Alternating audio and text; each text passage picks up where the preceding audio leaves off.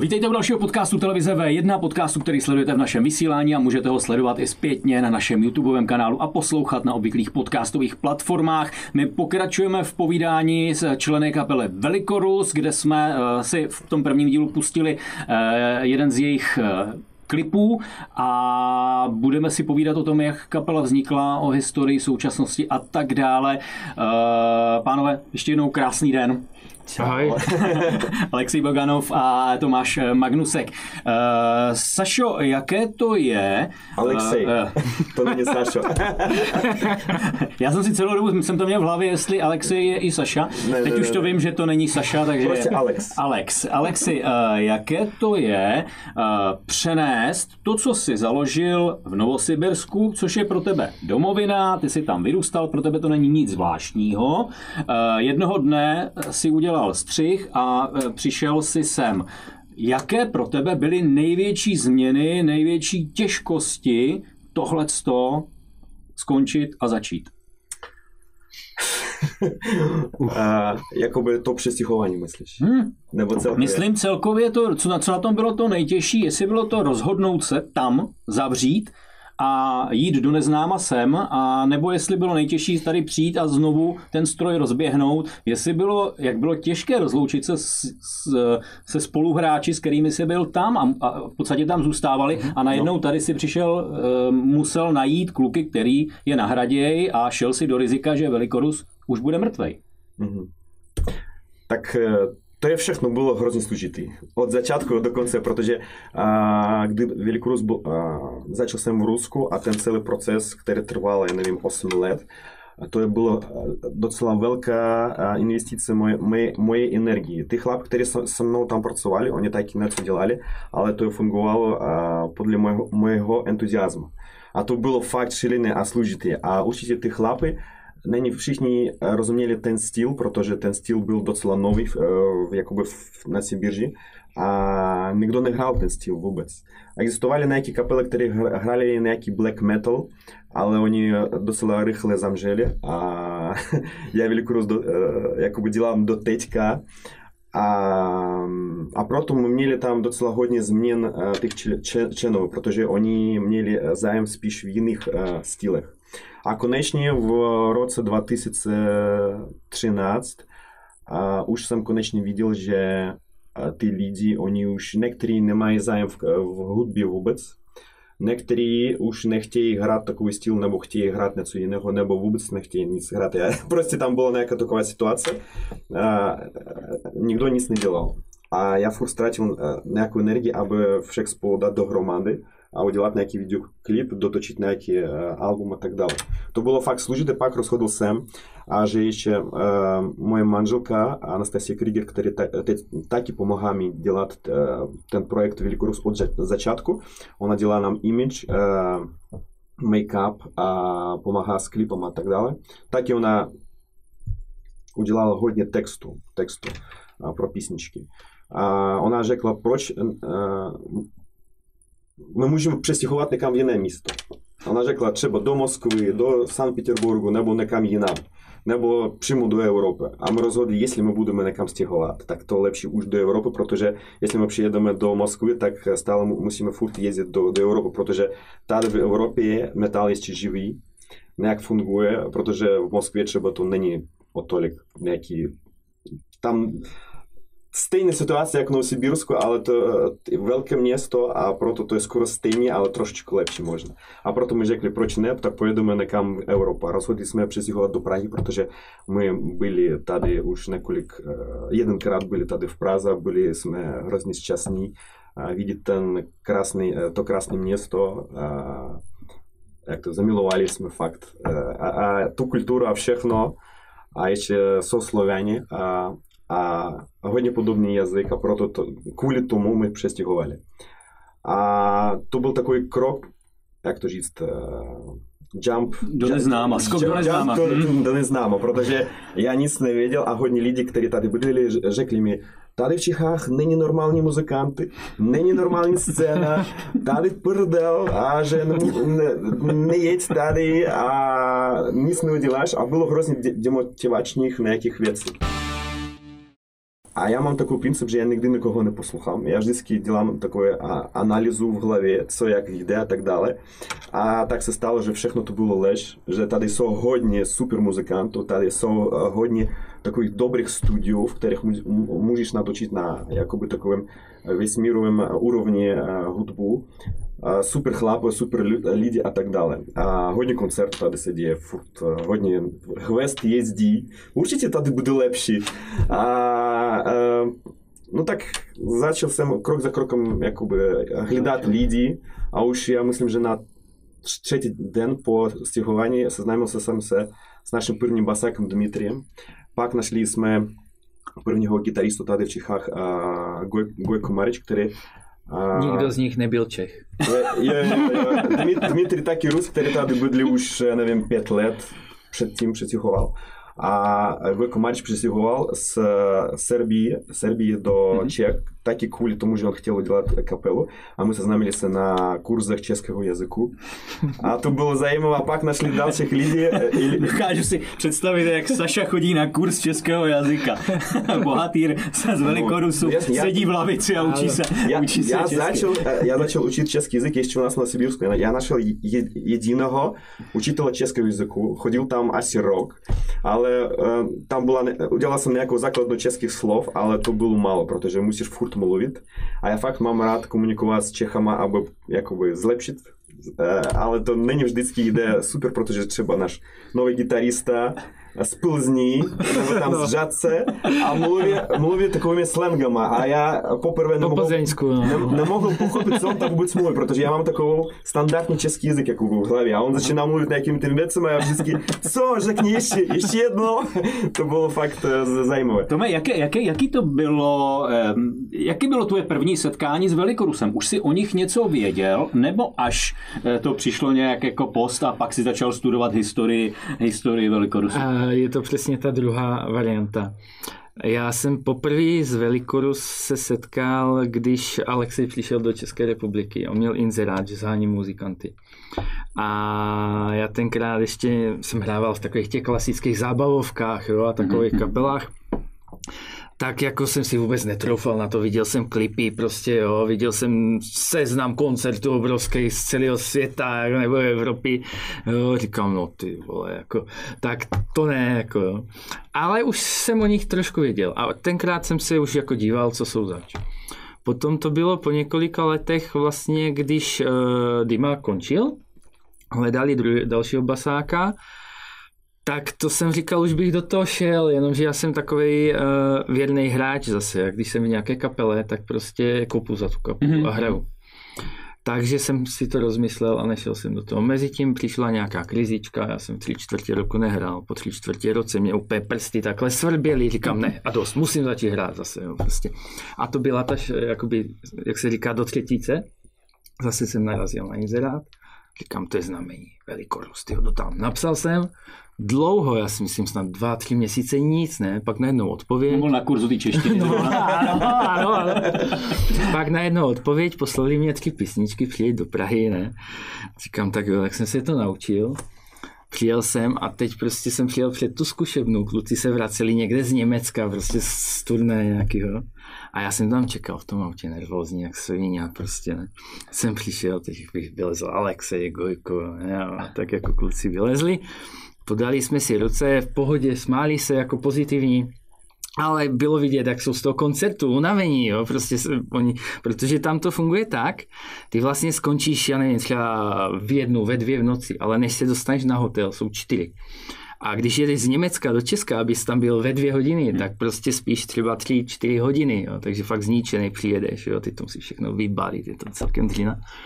Tak kluci přijeli a teď jako tak si zahrajeme. Jsem se klepal, ty vole, noha mě úplně skákala, jako oni, co to je? On byl hodně nervózní, hodně. A já se zeptal chlapu, co se děje s tím chlapem, proč on takový... Ale bylo to tím, prostě mě, když o něco jde, já jako občas jsem nervózní a projevuje se to u mě právě nějakým jakoby tím třepáním. Jako. Takže jsme to nějak odehráli A jako kluci teda řekli, že jo, že mě berou, což já jsem byl šťastný, fakt jako šťastný. A zároveň mi spadl taky šutrák ze srdce, jak se říká. Já prostě taky chtěl říct, že pro nás důležitý není jenom jakoby, jak člověk hraje. Protože určitě on může hrát jak virtuos třeba nebo něco, jo. Ale důležitý, protože my fakt nechceme jenom jakoby sesijného hráče, my chceme, aby to byla nějaká rodina. A proto to musí být kamoš, to musí být, nevím, jak brácha. A proto pro nás důležité, aby ten chlap nebyl nějaký blázenec nebo idiot, který je arrogantní a přemýšlí něco o nás třeba jiného. A proto my viděli, že OK, on měl nějaké problémy s technikou trošičku, ale my dali mu šance, aby on jakoby zpracoval nad tím. A fakt on zlepšil a hraje super, fakt. A nejdůležitější, že on pomáhá dělat není jenom hudební věci s kapelou a všimá nás, jak my všimáme jeho, jak kamaráda. Prvek, který je určitě důležitý. Velikorus, když vzniknul v té Sibiři, vy jste tam měli poměrně výsadní postavení tím stylem, který jste hráli, proto jste tam vystřelili, tam jste se stali nějakým způsobem slavnou kapelou, ale za mě je hodně výrazný prvek to, jak Velikorus hraje, jak vypadá, ty kostýmy, masky, ty už si to naznačil, že zatím je hodně tvoje manželka. Musí se člověk změnit, aby nastoupil na pódium a je z něj najednou někdo jiný, protože ty říkáš, jsem nervózní a najednou tam jste, máte kostýmy, máte podobu, která je podoba bojovníka, která je najednou velice razantní a musí tam být asi nějaký jiný člověk.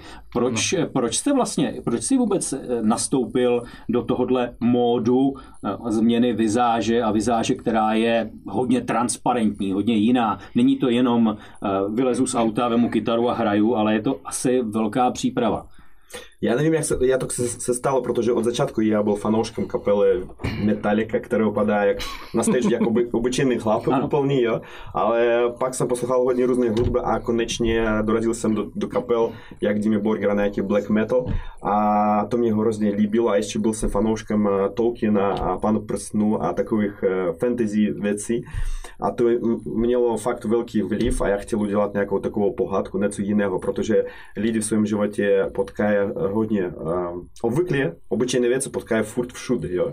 My chtěli udělat nějakou jinou realitu, nějakou našu realitu, našu pohádku a proto kvůli tomu my začali dělat už od začátku ten corpse paint, ty nějaké kostýmy a tak dále. To dělali jsme všechno sami, ještě Anastasia Krygiv to pomáhala, nějaké další lidi taky trošičku, ale my chceme v tom pokračovat, protože no já bych nechtěl jít na stage jenom v džinech a v nějakém kabátu a tak dále. Chceme dělat něco jiného. Tome, bylo to právě, ty jsi už věděl, že do čeho jdeš a najednou si věděl, že pokud tam půjdeš, že budeš muset změnit svůj image, že půjdeš do nějaké image. Jakou to roli hrálo v tvý hlavě tohle? Já musím říct, že já jsem sice jakoby věděl v uvozovkách, do čeho jdu, ale reálně jsem to vlastně nevěděl. Když jsem s klukama hrál první koncert, přišlo prostě takový to malování, udělat corpse paint, oblíct kostým a my jsme všichni členové kapely jsme hrozně pozitivní, veselí, usmívají, prostě máme rádi srandu, ale prostě bylo mi řečeno, jakmile vkročíš na stage, musíš se tvářit tvrdě, zle, prostě je to takový divadlo.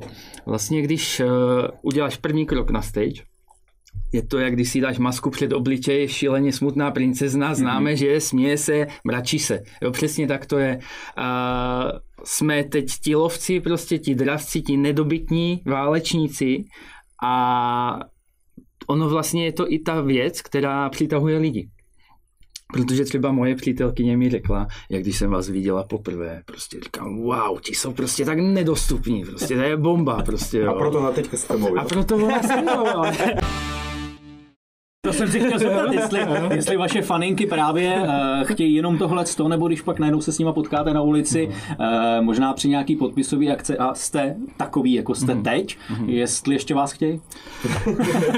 Já si myslím, že jo, protože právě on ten kontrast je dobrý a přitažlivý, protože pro některé lidi můžeme připadat, nebo některým lidem můžeme připadat arrogantní. Tím prostě, jak jsme v té roli těch tvrdých chlapů, nedostupných, prostě mračíme se, neusmějeme se.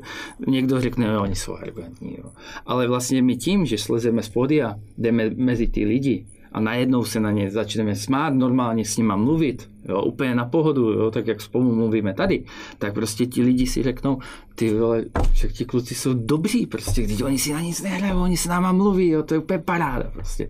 A jako... No, já můžu říct za sebe, protože když jsem na stageu, a já zkusím hrát opravdového sebe, nějakou svoji tmavší část. A nedělám jenom divadlo, jak chlapi říkají, protože já chtějí fakt užít nějakou tmavší část sebe. A fakt dělám ty držky, nebo jak to říct, nějaké ty výrazy a tak dále. Dělám opravdově. Aby lidem to ukázat, protože jestli lidi vidí, že to je fake, oni nebudou tebe věřit. A proto hodně lidí, skoro všichni, kdo vidí Velikorus na stage, oni cítí to, že to je jakoby opravdu, o čem já zpívám třeba, jakoby to jde opravdu od srdce, od mého jakoby... Je to jako Dr. Jekyll a Mr. Hyde, to znamená, pořád je to jeden člověk, ale musí se někde přepnout, něco tam musí přijít. Alexej to řekl správně, jako ono to není, že děláme divadlo. Jo. No, to je prostě, fakt, to je divadlo. Ono to je z jednoho stranu, ale je to o tom, že vlastně člověk najde tu svoji temnou stránku a na tu se při tom hraní zaměří, což u mě teda byl třeba hrozný problém, protože já jsem z jádra hrozně pozitivní člověk. On nemá tmavost.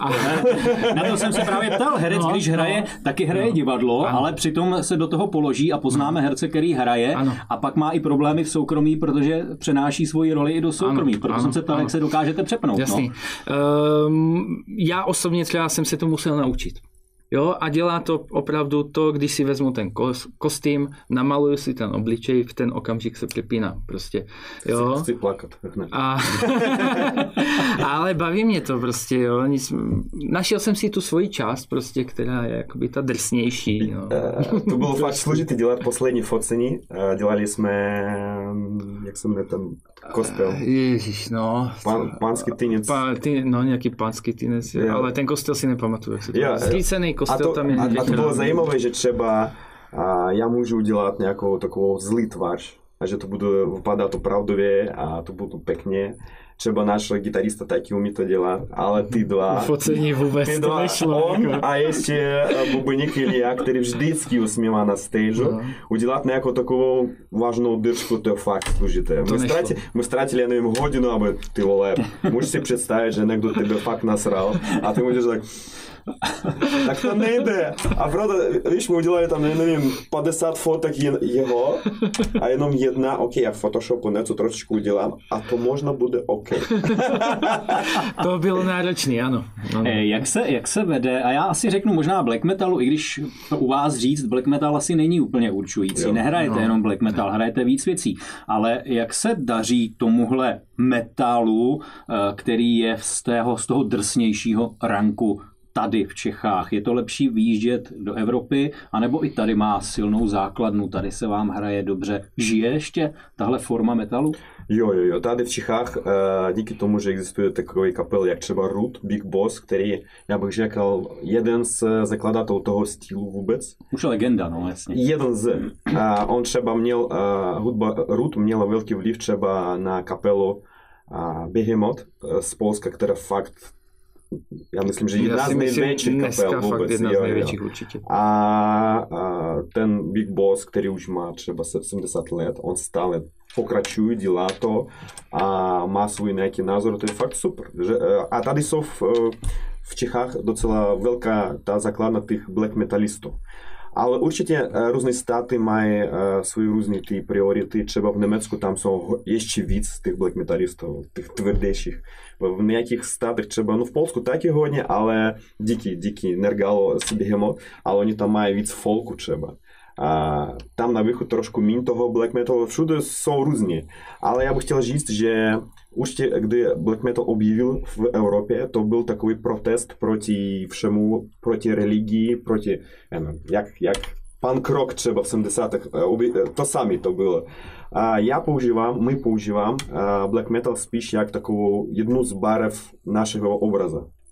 jenom tu expresii, protože my máme svoje nějaké myšlenky a já mám svoje nějaké vnitřní filozofickou ideologii, která možná má nějaké elementy z toho black metalu, ale není všechno, protože ty opravdový black metalisty opravdový, jak se říká true black metal. Oni takový quilt a oni, jak to říct, oni jsou blázenci fakt na tom.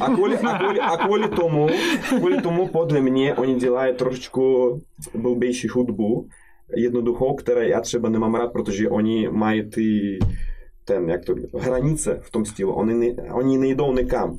A my furt mícháme styly, furt s různými, já poslouchám hodně hudby. Není jenom metal a já nevím, Billie Eilish, nebo já nevím, tam Lana Del Rey, nebo nějakou elektronickou hudbu, klubovou hudbu, taky všude. Já bych Alexe jenom já vás zastavím, kluci, protože máme stopáž. Alex Boganov a Tomáš Magnusek, kapela Velikorus. Bavíme se už v druhé části právě o životě kapely a o tom, jaké to je přenést možná kapelu ze vzdálnějších zemí do české země a tak dále a tak dále. A myslím si, že můžeme pokračovat dál, protože máme toho povídání dost. Pro tuhle chvíli se rozloučíme a uvidíme se v dalším dílu. Pánové, díky.